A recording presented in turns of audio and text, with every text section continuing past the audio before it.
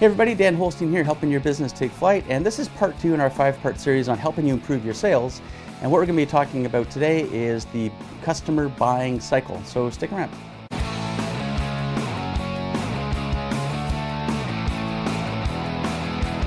So just what is a customer buying cycle? Well, it's a process that your customer goes through in order to make their decision to purchase. It's kind of what happens on their end as you're going through your sales process. Okay, we're going to be talking about sales process in the next video. So what are some of the criteria of a customer buying cycle? Well, we have to consider time frame. A larger company is going to be a little bit more structured and sophisticated and possibly have a longer buying cycle. It might need to involve multiple decision makers or presentations of a decision to be approved by a board or management team. The person you're dealing with may or may not be able to make the decision right away. There may be budget time frames to be considered. They may not be able to buy right now, might need to be in the next budget period.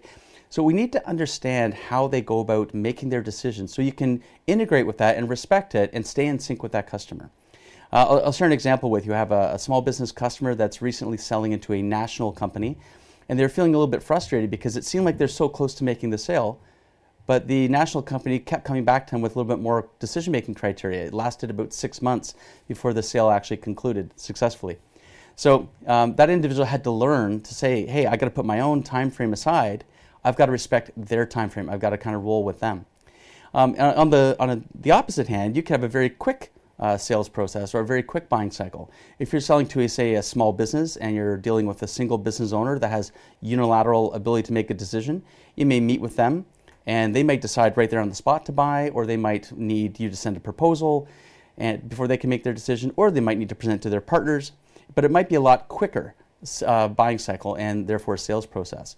So you want to understand, are you talking to the right decision makers? Do you understand what their key decision making points are? What are sort of the criteria that they need to know to be able to make a decision? And are you sharing that information with them in a timely fashion? So we want to make sure that we understand that our customers' buying cycle so that our sales process can match up with it, that we stay in tune, in sync with them, give them everything that they need to make a decision and support them along the way. So I hope you found that helpful. Our next video is going to be around your sales process, how to have an effective sales process. So I'll catch you there. In the meantime, if we're not already connected, please connect with me on LinkedIn. Feel free to subscribe, share, hit the notification bell so you'll get upcoming videos as well. Thanks, and we'll catch you in the next video. Hey, thanks for listening to our episode today. I hope that you found it of value. If you did, please give us a 5-star rating. And if you know someone else that might find it valuable, please share. Thanks so much and have a fantastic day.